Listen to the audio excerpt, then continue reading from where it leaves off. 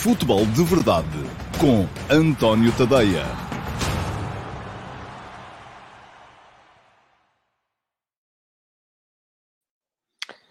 Olá, muito bom dia a todos e sejam muito bem-vindos à edição número 672 do Futebol de Verdade para terça-feira, dia 11 de outubro de 2022. E parece-me que estou aqui com um probleminha.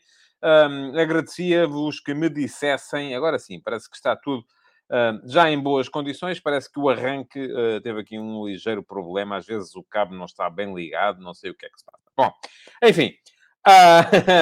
pergunta-me aqui o Luís Nunes, e teve graça. Tão cedo, não, hoje entrei à hora.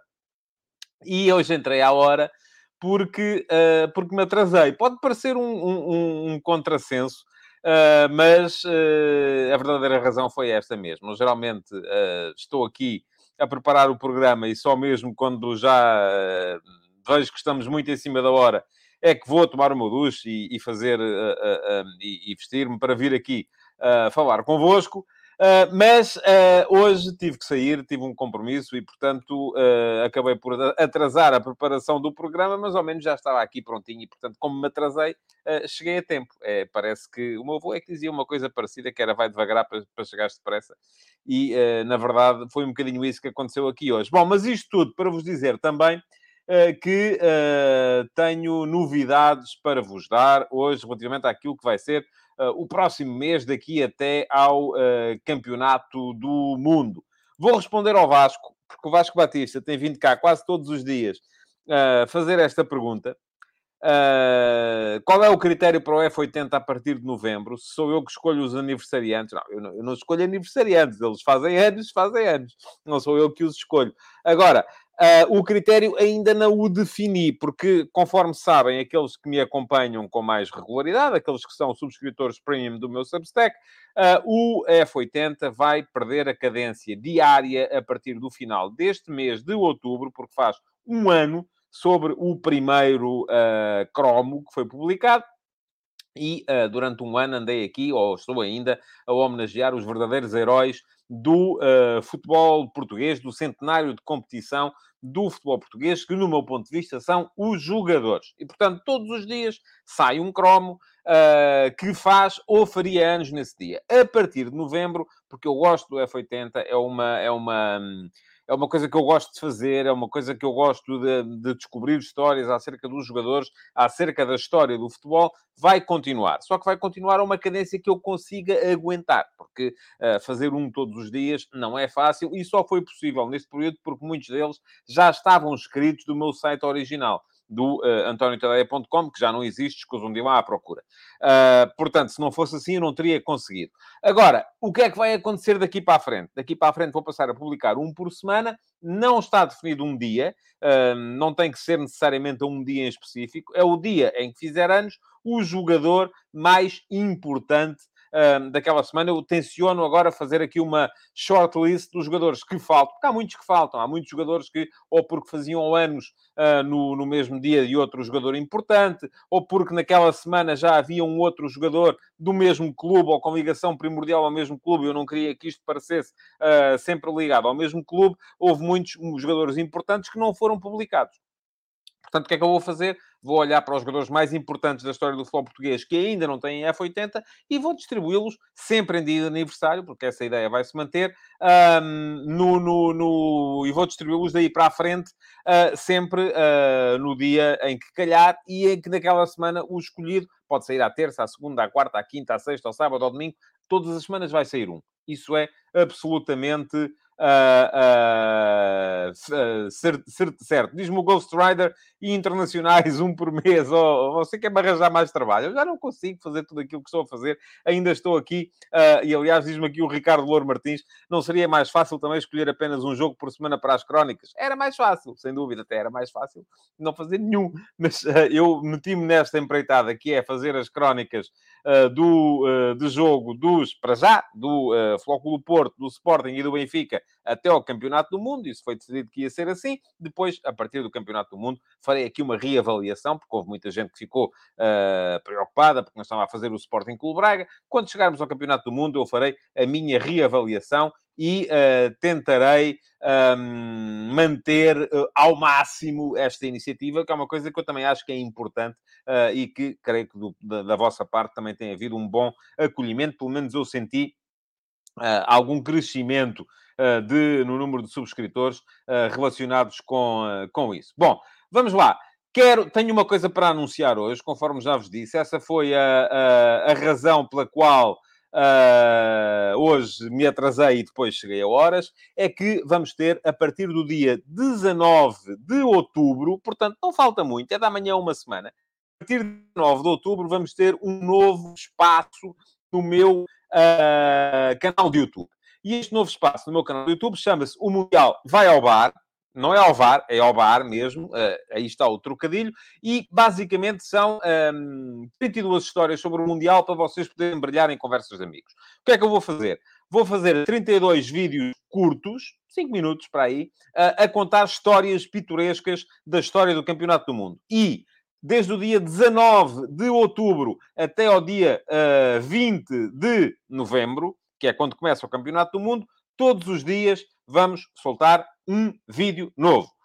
Além disto, e é essa a razão pela qual eu vos estou aqui a anunciar, além disto, vamos ter também 9 lives, 9 transmissões em direto, com convidados. E estas sim são para discutir o Campeonato do Mundo. São 9 à partida para discutir o Mundial, para discutir aquilo que vai acontecer no Mundial. Espero ter convidados de altíssimo nível no espaço em que vamos fazer estas lives, que já está definido, e foi por isso que eu hoje tive que sair. Fui fazer a visita ao espaço. Mas vamos ter então 9 lives, à partida uma por cada grupo, e uma relacionada com a seleção portuguesa em particular. Embora aquilo que cada grupo... não vamos só... Agora vamos discutir o grupo A, que é Qatar, Equador, Senegal, e nem me lembro agora aqui de cabeça qual é a outra equipa. Não vamos falar só dessas equipas. Vamos falar de todo o Campeonato do Mundo, embora com algum foco nessas equipas e daquilo que pode esperar-se dessas equipas. Pergunta-me aqui o Josias Martins de Cardoso: já tenho convidados confirmados? Não. Isto vai ser uma luta daqui até lá. Agora, porque é que eu vos estou a dizer isto? Bom, o programa, o Mundial Vai ao Bar, vai ter o patrocínio da MUS, e, portanto, vocês têm tudo a ganhar em seguir as redes sociais da MUS. Porquê? Porque, diz-me aqui o Vasco Batista, que o país que faltava eram os Países Baixos. É verdade, sim, senhores. Agora lembro-me, porque me lembrei das pessoas que eu quero convidar. Têm todo o interesse em seguir as redes sociais da MUS, porque as lives do Mundial Vai ao Bar vão ser feitas numa sala de um bar aqui em Lisboa, que se chama The Couch, que é ali na zona entre o Cais de Sodré e o Largo do Camões, na Rua do Alecrim. E essa sala vai estar reservada para nós, para mim, para os meus convidados e para quem conseguir ter Deixem-me só fazer aqui uma coisa, já está. E para quem conseguir ter o privilégio de vir assistir. Porquê? Porque sempre que houver uma live, a MUS vai fazer giveaways de posições dentro da sala onde nós vamos estar a fazer a live, e vocês podem perfeitamente aceder a ela e estarem presentes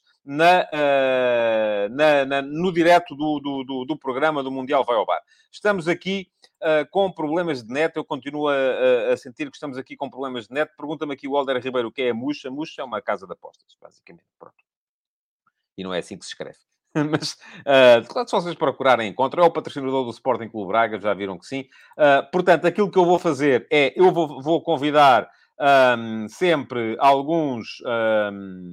vou ter sempre convidados, vamos lá ver, que são aqueles que vão estar a conversar comigo, mas há na sala espaço para mais 20, 30 pessoas que poderão assistir em direto ao programa, ou assistir ao programa lá, em vez de estarem a ver apenas através das redes sociais. Está-me aqui a Daniela Teixeira a dizer que a transmissão aí está ótima. Eu aqui continuo a ter aqui, aparentemente, alguns problemas de internet, mas devem ser só meus. Portanto, vamos em frente. Vamos, já está anunciado, o programa vai ser patrocinado pela MUS, vai ser gravado no The Couch, o tal Sports Bar em Lisboa, desde já estão convidados a assistir, não só aos vídeos curtos de 5 minutos, como também depois aos diretos, que vão ser, à partida, segundas e sextas-feiras. Embora o primeiro não vai poder ser à sexta-feira, porque calha precisamente no dia do Flóculo Porto-Benfica. E não vou querer, obviamente, fazer o direto em dia de Flóculo Porto-Benfica. Bom, mais coisas. Regras novas para o futebol de verdade. Regras novas, enfim, são mais para mim do que para vocês, mas eu acho que tenho que vos informar daquilo que decidi, e eu decidi e está decidido. O chat tem voltado a estar num estado de insalubridade insustentável e eu não tenho capacidade para gerir este chat tal como ele está. E lembrei-me hoje de manhã daquilo que, em dada altura, foi feito, por exemplo, em Inglaterra, relativamente ao hooliganismo e aos hooligans e àquilo muitos daqueles hooligans só faziam o hooliganismo para poderem aparecer. E eu acho que muitos dos que vêm aqui estragar o programa, enfim, gabe-vos um bocado a paciência, quer dizer, que é a pessoa estar em casa ou estar no trabalho e dizer, olha, eu não tenho nada que fazer, portanto vou só aqui criar uma identidade falsa no YouTube para poder e estragar o programa ao tadeia. Gabe-vos a paciência, há coisas melhores para fazer com a vossa vida, creio eu, mas é o que vocês querem, portanto, quero lá saber, é vosso. Não tenho nada a ver com isso. Agora, o que é que eu vou fazer? Tudo aquilo que forem intervenções insultuosas... aliás, ontem, pergunta-me aqui o Josias Martins Cardoso se vou acabar com o chat. Não vou. Não vou porque eu acho que este programa tem muito a ver com a possibilidade de ser interativo. É esse a diferença que este programa tem para outros.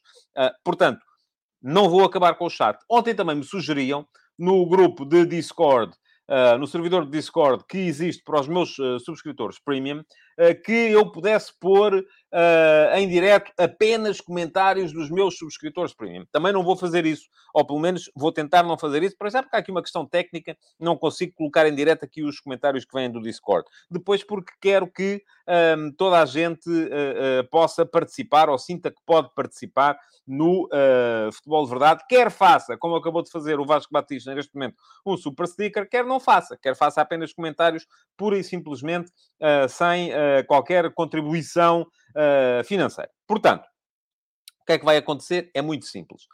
E está-me aqui a dizer o Luís Ventura que estou a dar muita importância a isso, mas ok. Luís, não estou. Vou explicar hoje e não vou falar mais no tema. E está prometido que não vou falar mais no tema, porque há muita gente que se está a queixar que está a deixar de assistir ao programa por causa disso. E porque, de facto, eu estou a perder muito tempo aqui com isso. E, portanto, eu digo, a coisa é muito minha. É muito eu começar a ser capaz de filtrar. E eu vou ter que ser capaz de filtrar, porque passa muito por mim. O que é que vai acontecer da minha parte? Tudo aquilo que forem intervenções insultuosas dá direito imediato a bloqueio sem aviso. Não há aviso sequer. Chega aqui e pimbas, bloqueei, já está, já foi. Não falo mais no tema. Nem sequer digo aqui que bloqueei, porque eu acho que muitos dos que fazem isso só querem, sobretudo, que eu venha dizer, eu bloqueio não sei quantos, porque não sei quê. Não vou dizer mais. Bloqueio, ponto final. Vou ser absolutamente inflexível. Vai ser assim. Depois, segunda coisa, toda a gente que vier aqui, isto vai funcionar como no futebol, pede cartão amarelo, leva amarelo. Toda a gente que vier aqui para o chat pedir que para eu bloquear o A, o B ou o C, fazer queixinhas do A, do B ou do C, pimba, leva suspensão de 5 minutos também. É assim que vai ser. É como diz o Pedro Botelho, há muita gente que vem para aqui fazer um programa da CMTV e não como diz o programa Futebol de Verdade. Agora, vai passar muito por mim, de facto. Eu peço-vos que tenham confiança na minha capacidade para não vos deixar mal vistos. O que é que vai acontecer?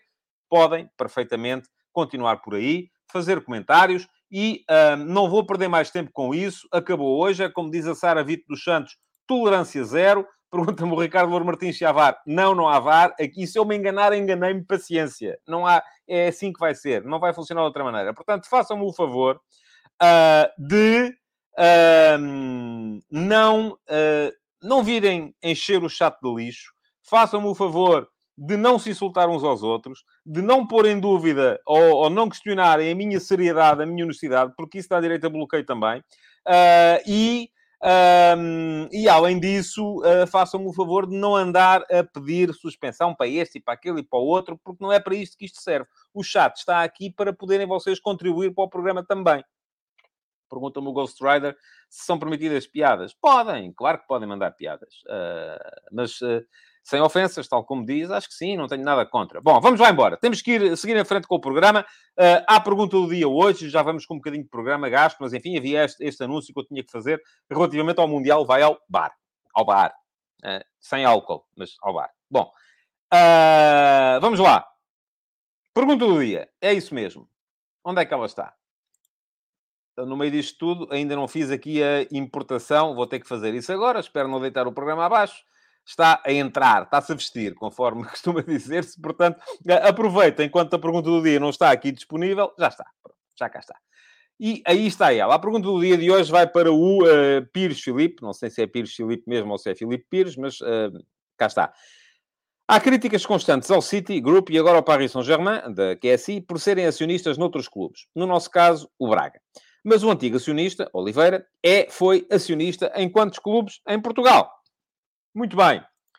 Filipe, muito obrigado pela sua pergunta. Aproveito para vos dizer que escrevi sobre o tema hoje e ficou aqui desde já o link para quem depois quiser ler, poder aceder ao texto.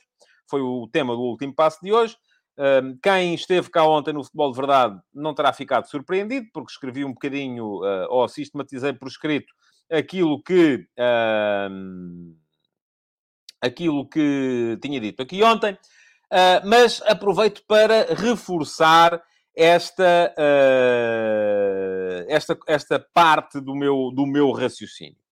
Portanto, perguntava-me o Filipe se, então, mas como é que era? A Olive de Esportes também era acionista de vários clubes. E já o escrevi hoje também. Aliás, a Daniela Teixeira diz aqui, e tem razão. O Filipe não leu o último passo. Pronto, pode ler. Depois, daqui a bocadinho, vai ficar lá com o link e pode chegar lá e ler.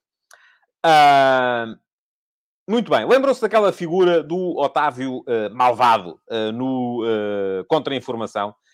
O Otávio Malvado do Contra-Informação, que era uma caricatura do Otávio Machado e que dizia sempre: vocês sabem do que é que eu estou a falar, não é? Pronto. Era constantemente, os irmãos Oliveirinhas, era constantemente por aí.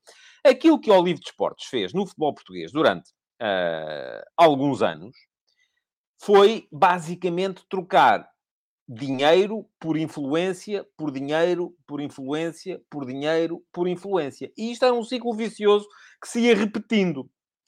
Como é que a coisa funcionava?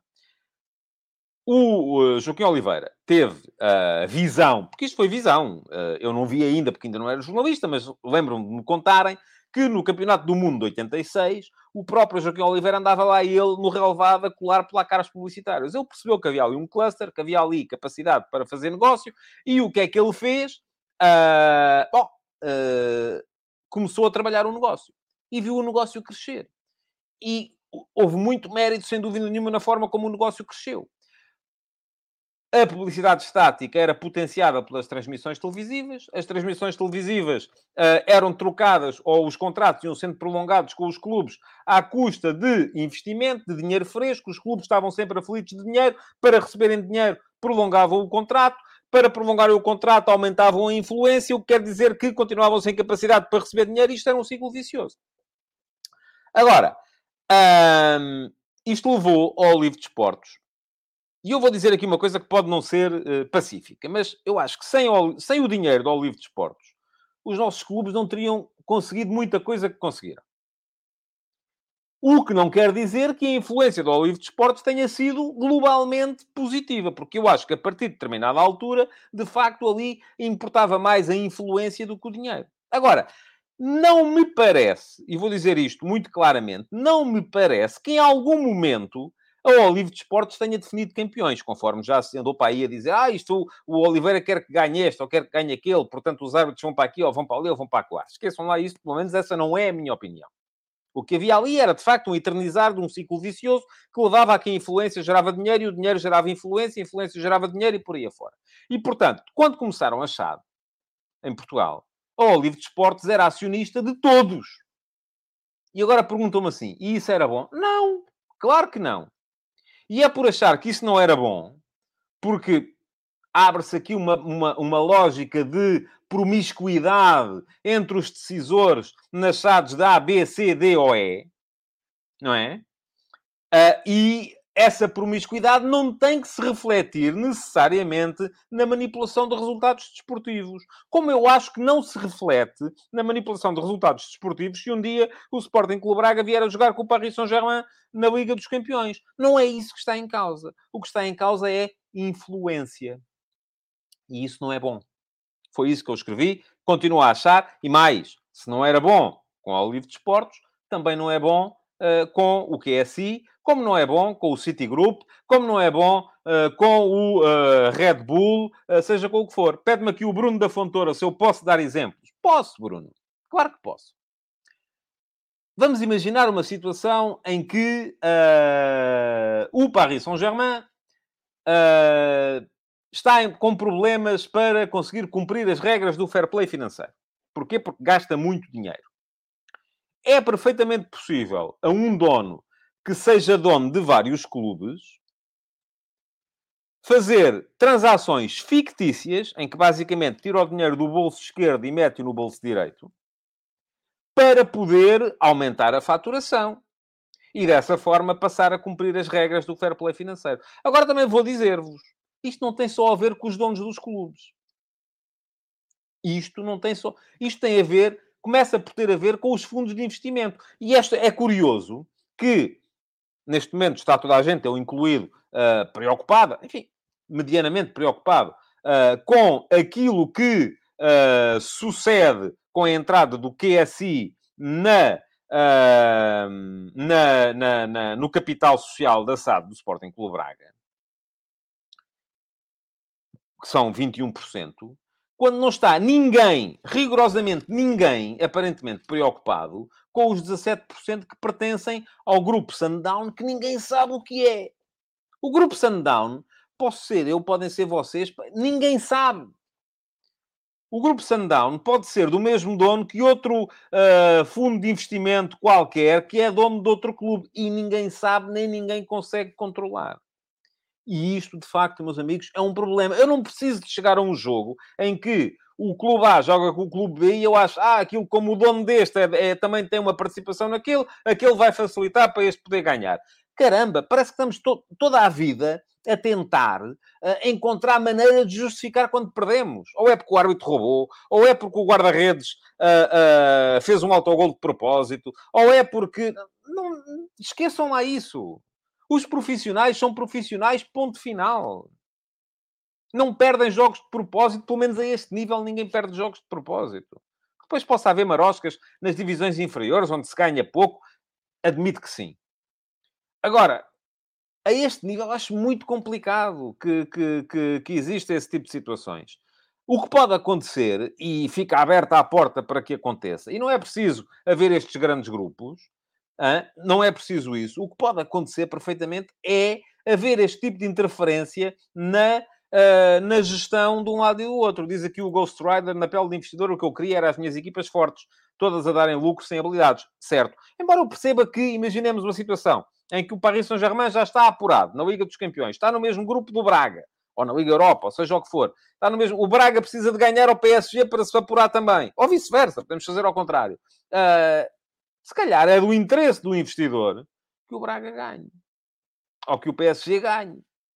E aí estamos aqui. Eu não vou dizer que os jogadores vão facilitar, porque acredito pouco nisso, mas estamos a abrir a porta a que haja esse tipo de suspeição. E isso não é bom. Bom, vamos lá ver. Diz o Bruno da Fontoura, esclarecido. Bruno, este exemplo que lhe dei foi um, mas há muitos outros casos em que isto pode ser possível. E diz aqui o Miguel Lopes, tal como já se limitou o número de jogadores emprestados que cada clube pode ter, não se deveria também limitar o número de jogadores emprestados entre clubes com mesmos donos, ainda que parcialmente. Mas, Miguel, eles não precisam de emprestar. Eles podem rescindir aqui e assinar ali. O dono é o mesmo. Como é que se controla isso? Isso não se controla. Pergunta-me o Rafael Lopes se esse exemplo não é uma subversão do fair play desportivo para ganhar vantagem desportiva sobre outras equipas no final. Pode ser. Claro que pode ser. Como é evidente. Diz-me, ora, vamos lá ver aqui mais. Diz-me que o Rui Soares que isso já acontece com clubes portugueses. É verdade que aconteceu, sim. E não precisaram de ser do mesmo dono. E toda a gente disse ai, ai, ai, não é? Não pode ser. Certo? E eu isso aí nem percebi muito bem a lógica, mas eu não sou especialista em finanças nem em contabilidade e, portanto, não percebi muito bem a lógica daquelas trocas de júniores a 15 milhões de euros para cá, 15 milhões de euros para lá, faturação zero ou troca de dinheiro zero, aumento de faturação, não percebi. Mas, enfim, com certeza que algum especialista em finanças me há de conseguir explicar isso, que eu não costumo ser muito burro a entender, agora, de facto, não sou, é grande conhecedor desse tipo de situações. Ok, vamos lá ver. Diz aqui o Carlos Guiste levou o caso ao extremo, que era o Braga compra o Neymar e empresta ao Paris Saint-Germain. Por exemplo. E alguém pode dizer que isto está errado ou não? E aí, enfim, se calhar o Braga depois ia ter problemas para conseguir também justificar o fair play financeiro. Mas é por isso que a gente não pode. Muitas vezes as coisas funcionam consoante os interesses. Nós, quando somos de um determinado clube, gostamos muito de criticar o carrossel do Mendes, os fundos de investimento e tal. Mas depois, quando nos toca a nós, não, não. Mas aqui é tudo gente séria. Ontem até, eu não sei se está aí hoje o António Severo, até me veio comentar, ele costuma estar todos os dias, portanto é possível... Está cá, sim senhores. Aliás, ele voltou a fazer o comentário. Influências, transparência, não concordo, isto já está muito mal. O António ontem comentou, e eu, enfim, respeito a sua opinião, António, que estes senhores são donos do Paris Saint-Germain, portanto é gente credível. Eu não estou a dizer que é gente pouco credível. O que eu estou a dizer é que estamos a abrir a porta a que isto possa vir a acontecer. Mais nada. Diz aqui o que é que temos mais? O Paulo Neves considera que o investimento estrangeiro é mais do que necessário no futebol português. Eu também acho que sim. Embora, e já disse aqui ontem também, é muito difícil impor aqui regras. E diz o Jorge Fernandes, pergunta-me, ou diz, não sei, não percebi, acha que a UEFA vai regulamentar esta situação de não existir grupos de futebol em diferentes países?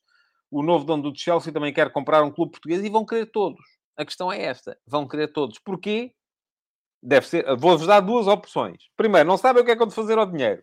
Segundo, há vantagem competitiva nisso. Pronto, é isso mesmo. E nós queremos que isto exista? Eu não quero. Agora, vocês lá sabem, se calhar se for os vossos clubes querem, se for outro qualquer, já não querem. O Rui Soares diz ainda que vê-se na Fórmula 1 o colega de equipa a deixar passar o primeiro piloto. Sim, é verdade. Acontece. Já eu próprio, que não vejo muito a Fórmula 1, sei muito bem que acontece. Mas pronto, está aqui muito para discutir ainda sobre este tema. Há muitos comentários vossos, agradeço. Toda a gente dentro da devida dose de boa educação. Estou a gostar do vosso comportamento hoje. Sim, senhores. Hoje está a correr tudo muito bem. Já vos deixei o link para o último passo. Quero deixar-vos aqui também o link para poderem subscrever ou inscrever-se, assim é que é, no meu canal do YouTube. E só preciso de encontrar a minha caneta. Desapareceu. Pronto. A minha secretária está muito desarrumada. Já não sei da caneta. Está aqui outra. Para poder dizer-vos então que deixei-vos ali atrás então o link para poderem inscrever-se no meu canal de YouTube e dessa forma, se subscreverem as notificações, isto é, se clicarem em cima do sino, poderem ser avisados sempre que eu entre em direto, seja com as emissões normais do Futebol de Verdade. E estou aqui a tentar tomar nota do timecode, porque esta caneta ainda por cima não escreve. Está aqui a caneta, afinal. Quem é vivo sempre aparece. Mas também para serem avisados, por exemplo, relativamente àquilo que é o Mundial vai ao bar. Muito bem. Seguindo em frente. Diz-me aqui o Luís Mendes que isto está tão higiênico que o homem já perde a caneta. É verdade. Vejam só. Bom, o que é que eu vos queria dizer mais? Que podem subscrever também o meu canal, o meu Substack. E hoje nem me coloquei aqui a passar em rodapé, mas vou colocar neste momento, é tadeia.substack.com, para lerem todos os conteúdos que por lá vão sendo publicados.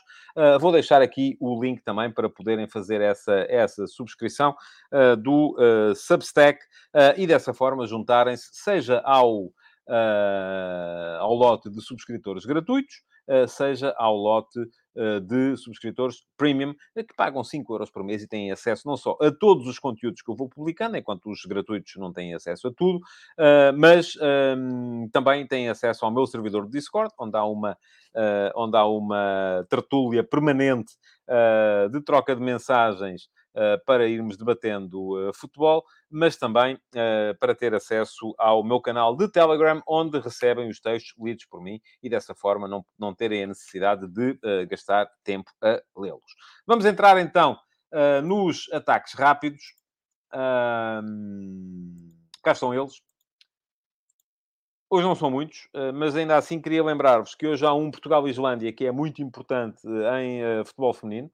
A seleção feminina de Portugal vai jogar com a Islândia, para já, a possibilidade de acesso direto ao próximo Campeonato do Mundo. Não basta ganhar, ainda fica dependente dos resultados dos outros 2 jogos de play-off, mas ganhando, garante-se das duas uma. Ou vai direta já para a fase final do próximo Campeonato do Mundo, ou vai jogar um play-off intercontinental, porque o pior dos 3 apurados dos play-offs europeus vai ter ainda de jogar mais um play-off a seguir. De qualquer modo, é um jogo importante, 18 horas, para se ver, porque pode ser um passo em frente muito significativo para a Seleção Nacional de Futebol feminino. Agradecer o superchat do Jorge Fernandes, que manda um café. Já vou tomar, tenho que almoçar primeiro, mas o cafezinho está garantido. Diz que a conversa hoje está boa. Muito bem. Em relação à buzina, está aqui muita gente a falar da buzina. Eu não tenho posto. Eu nunca respeitava aquilo, portanto, se calhar a melhor maneira é mesmo esta. Isto já me estão a perguntar sobre o PSG Benfica, já vamos falar disso lá mais à frente. Bom, vamos em frente, então. Além disso, Liga dos Campeões hoje. Vamos ter, além do Paris Saint-Germain Benfica, uma jornada que até pode acabar com mais 3 apurados. E o próprio, entre PSG e Benfica, uma das equipas pode ficar apurada. De qualquer modo... Muito bem, estão aqui a dizer que o som era horrível. Não sei, Ghost Rider, se está a falar do programa, perdi. Não sei se o som tem a ver com isto ou não, mas não sei. Bom, expliquem-me, por favor, que eu quero pôr isto em condições. Bom, estava a dizer que hoje podemos vir a ter 3 ou 4 equipas apuradas. Não, diz-me o Ghost Rider que era o som da buzina. E o Filipe Martins manda-me mais um café. Meus amigos, eu assim, com tanta cafeína, vou começar a ficar ainda mais elétrico. Bom, muito obrigado, Filipe. Estava a dizer, podemos acabar a jornada 2 da Liga dos Campeões com 4 apurados. Porquê? Porque já vou falar um bocadinho melhor das contas do grupo do Benfica, entre Paris Saint-Germain e Benfica, mas temos esse grupo que hoje vai ter o Copenhaga, Manchester City e o Borussia Dortmund de Sevilha. Se o City e o Dortmund ganharem, ficam desde já apurados para os oitavos de final. O Sevilha está a ser uma desilusão tremenda, mas aparentemente mesmo que não aconteça hoje, a não ser que vá ganhar a Dortmund e consiga virar aqui um bocadinho a coisa, dificilmente terá outro destino que não seja seguir para a Liga Europa. Diz-me aqui o Francisco Azevedo que acabei por não falar nada de futebol. Estive a falar de futebol. Agora, o futebol aqui não é só futebol jogado, até porque não temos suporte de imagens. Há coisas muito, muito importantes que estão à volta do futebol e das quais é, do meu ponto de vista, fundamental que vamos falando. E não é necessariamente aquelas teorias teorias da conspiração que o A quer impedir a boa. Não, nada disso. Estamos aqui a falar de coisas fundamentais.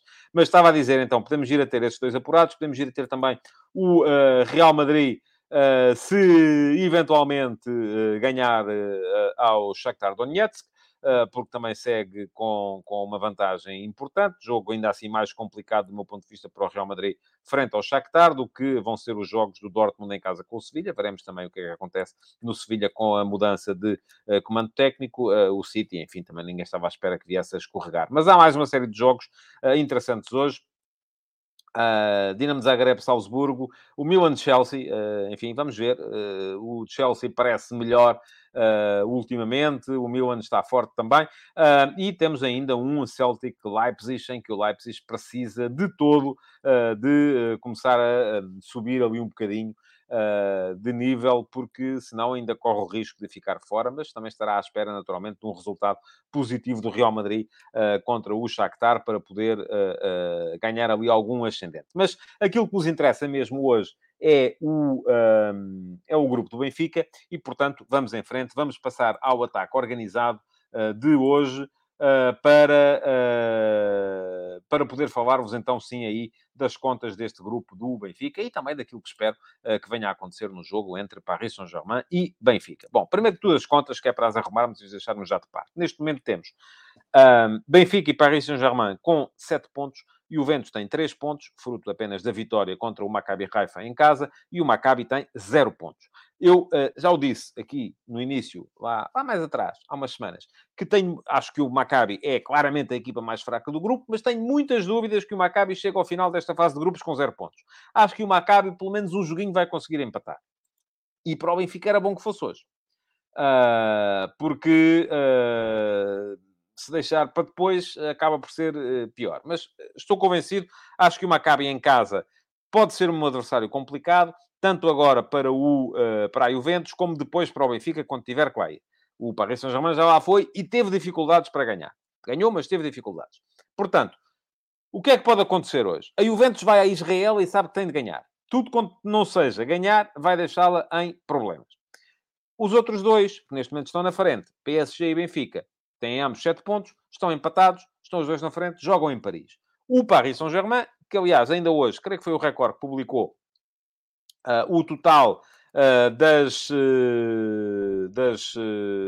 dos metros corridos pelas duas equipas no jogo da Luz, entre Benfica e Paris Saint-Germain, que o Benfica correu muito mais que o PSG, e isso deu para perceber ali, de facto, alguma sobranceria, alguma displicência da equipa do PSG, que, enfim, como todas as grandes equipas do futebol europeu, muitas vezes aparece nestas fases de grupos a dizer, isto está feito, só temos que aparecer, só temos que jogar, jogando melhor ou pior, acabamos sempre por ficar à frente do grupo, garantir as benesses de que o primeiro lugar no grupo garante para o sorteio dos oitavos de final e, portanto, é só aparecer e já está. Não é bem assim. E conforme se viu no Jogo da Luz, em que o Benfica empatou, é verdade que na segunda parte o PSG foi melhor, mas o Benfica no final ainda podia ter ganho. Tivesse aquela bola do Rafa entrado, o Benfica podia ter ganho o jogo e o PSG estaria aí com um problema para resolver. Portanto, o que é que pode acontecer é, se a Juventus hoje não ganhar, se a Juventus ganhar e fizer 6 pontos, mesmo que o PSG ou o Benfica ganhem no Parque dos Príncipes, fazem 10 e, portanto, acabam por ficar bem encaminhados, mas não resolvida a qualificação. Se a Juventus não ganhar, imaginemos que empata, faz 4 pontos, qualquer equipa que ganhe o jogo de hoje fica desde já automaticamente qualificada. E é um bocadinho disso que eu acho que tanto o Paris Saint-Germain como o Benfica estão à espera, se calhar mais o PSG, o Benfica sabe naturalmente, ou está preparado para ter que lutar pela qualificação até ao fim, porque, enfim, não entrou no grupo com o favoritismo que tinha o Paris Saint-Germain. Agora, olhamos para o potencial das duas equipas e foi um bocadinho por aí, e está-me aqui a dizer o Manuel Salvador, e já houve mais gente que tinha dito isso. Creio que a Juventus, nesta época, ainda não ganhou nenhum jogo fora. E diz-me o Rui Paulo Vitorino, sinceramente, acho que a Juventus não ganha hoje.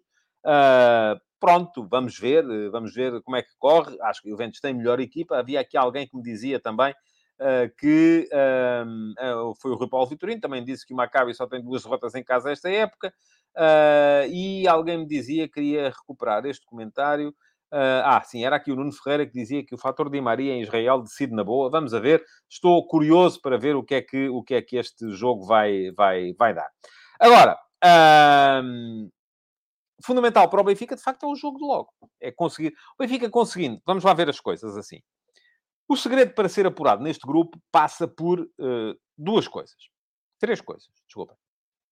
Venho outra vez com a Inquisição Espanhola. 3 coisas. Primeira, fazer 6 pontos contra o Maccabi. O Benfica já fez 3. Falta-lhe fazer outros 3 em Israel. Segunda coisa, conseguir superioridade no confronto direto com o outro candidato, que é a Juventus. O Benfica já ganhou em Turim.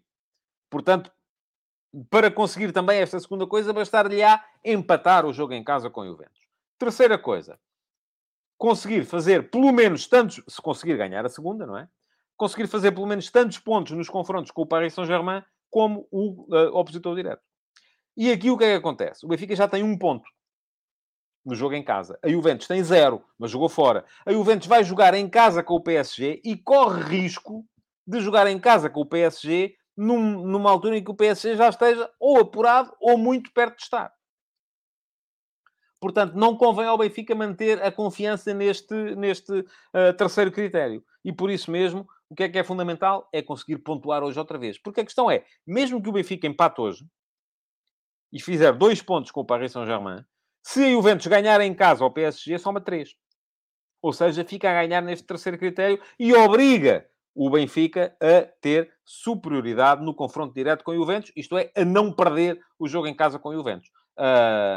Enfim, as coisas estão bem lançadas, é indiscutível que estão bem lançadas, mas é importante não facilitar quando se está já assim tão perto do objetivo.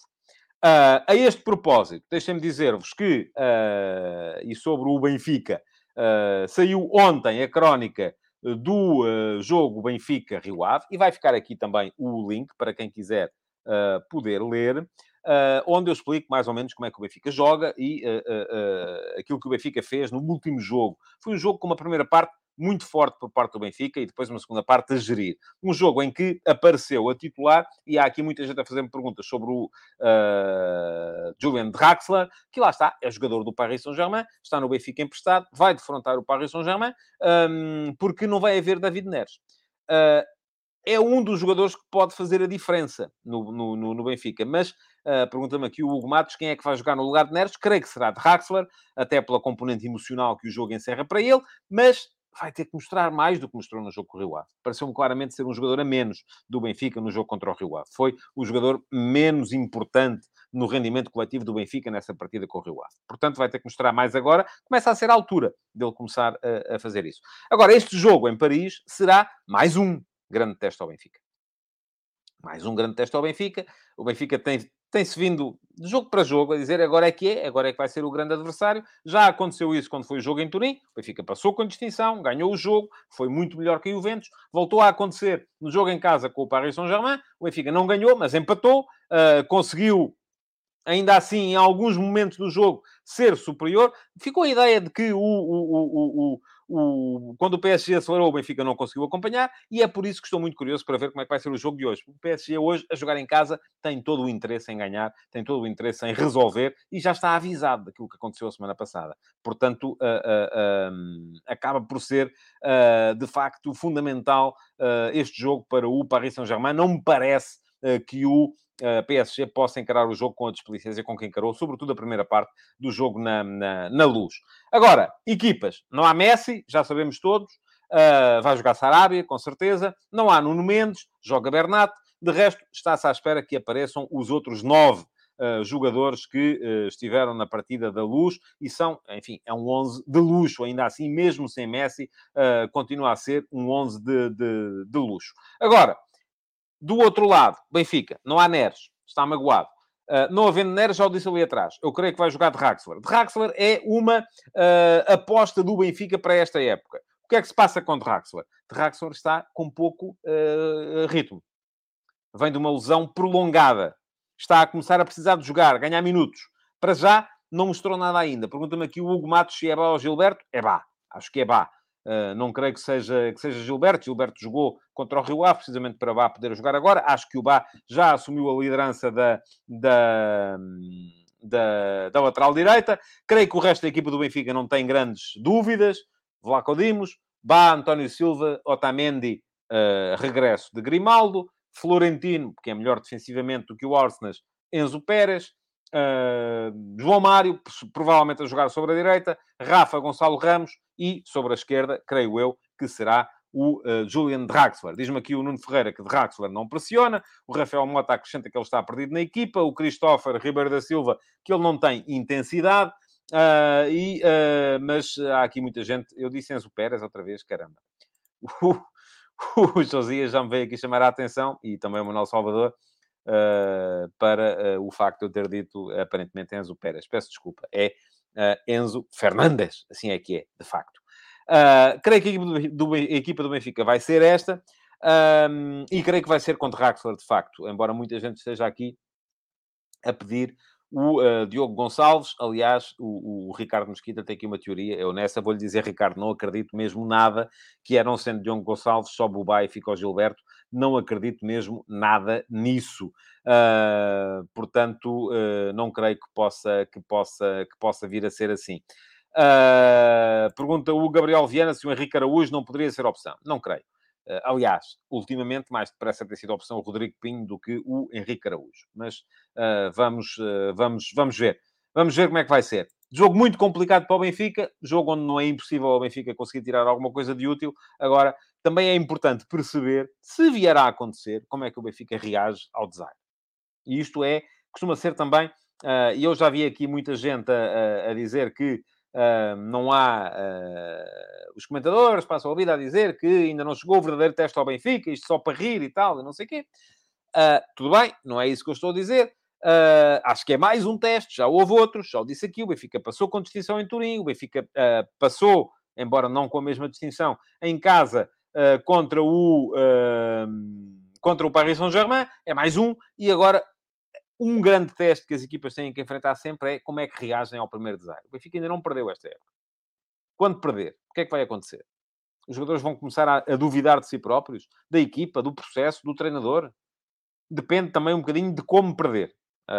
E eu acho, por isso mesmo, acho que é importante acho que é importante perder de acordo com as suas próprias ideias. E por isso mesmo não acredito naquela ideia, que aliás aqui o Rafael Teles volta a dizer, Bá à frente de Gilberto fazia sentido, um jogo em que se vai precisar de pressionar e de velocidade, Bá além de rápido defende bem, lá está. É renegar as próprias ideias e não há pior mensagem para mandar para dentro de um grupo do que estamos aqui todos cheios de medo. E, portanto, vamos jogar com mais um defesa aqui, com mais uma coisa lá.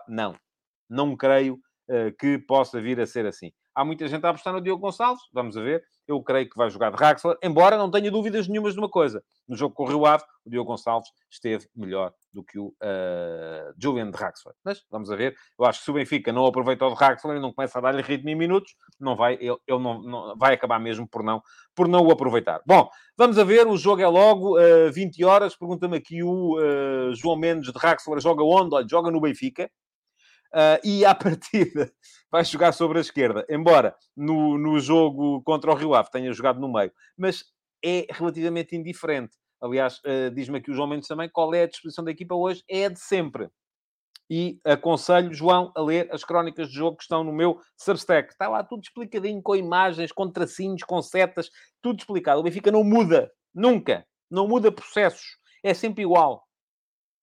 É sempre igual. Saída de bola sempre a 4, com os dois centrais e os dois médios. Laterais projetados a fazer uma linha com os 3 atacantes que aparecem no espaço interior no apoio direto ao ponta de lança. Agora, diz-me assim, mas onde é que joga o Draxler? Joga à direita, joga à esquerda, joga ao meio? À partida, creio que joga à esquerda. Mas é indiferente. Também pode jogar ao meio. Aliás, jogou ao meio no jogo contra o Rio Ave. E o João Mário? Joga aonde? Creio que joga à direita, embora tenha passado a maior parte da época a jogar à esquerda e já tenha um passado até a jogar ao meio. Portanto, o João Mário pode fazer aquelas 3 posições. Aquelas 3 posições são de tal maneira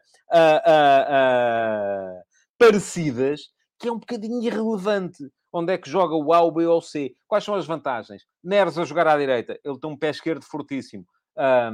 Exploração de espaço interior. Possibilidade de remate à entrada da área. Lembram-se do gol que ele marcou ao Vizela, por exemplo? É isso mesmo. Agora, dificuldades. Vai à linha, pé direito cruzar, não é tão forte. Se jogasse na esquerda era melhor, certo? Mas também não jogam abertos os extremos, portanto não é por aí.